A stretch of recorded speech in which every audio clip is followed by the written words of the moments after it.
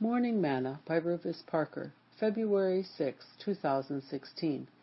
But the fruit of the Spirit is love, joy, peace, long-suffering, gentleness, goodness, faith, meekness, temperance. Against such there is no law. And they that are Christ's have crucified the flesh with the affections and lusts. If we live in the Spirit, let us also walk in the Spirit. Let us not be desirous of vainglory, provoking one another, envying one another.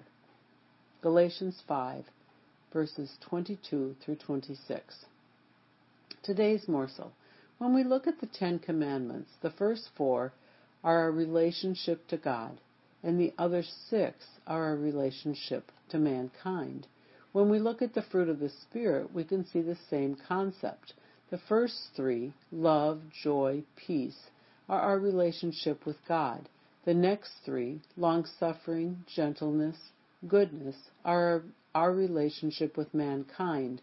And the final 3, faith, meekness, and temperance, are our relationship to ourselves. Therefore, if we say that we have God's Spirit in us and that we are Christians, our relationship must always flow first and foremost from a love for God, or we will never have a good relationship for others nor for ourselves. Sing, "Oh, how I love Jesus. Oh, how I love Jesus. Oh, how I love Jesus, because he first loved me." Thought for today: the stronger the love, the better the fruit.